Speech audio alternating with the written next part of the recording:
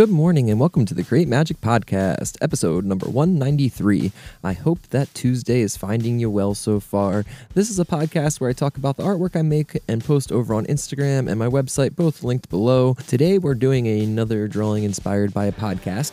This time it's one that I got to guest on. I'm making my return appearance on my good friend Vuk's podcast, Tracing Owls, and this was probably one of the most fun I've ever had recording an episode. We got to cover so many cases of high strangeness in Delaware, mainly down south and revolving around the Selbyville swamp monster, which is something that Vuk and I and the rest of our little paranormal circle has talked about a lot in regards to hoaxing before, but this time we really got to dive into the man behind the hoax and a little bit more about Fred Stevens' background, and it was just beautiful.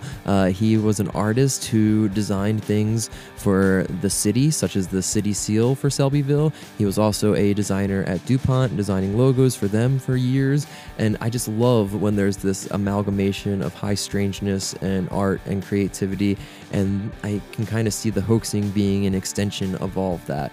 And you can hear me and Vuk go into this much more, and I think you'll really dig where we go with it. We also cover some things from Delaware I had never heard of that Vuk dug up that are just amazing, like black triangle UFOs morphing into humanoid anthropomorphic beings, and a dogman type creature that is a mix between a pug and a werewolf or a wolf. I'm really excited about that one.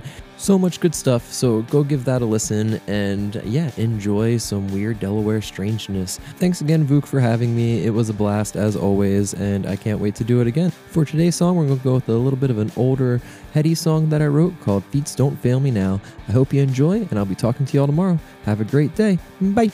Come on, feet, don't just fail me now. Gotta make it all.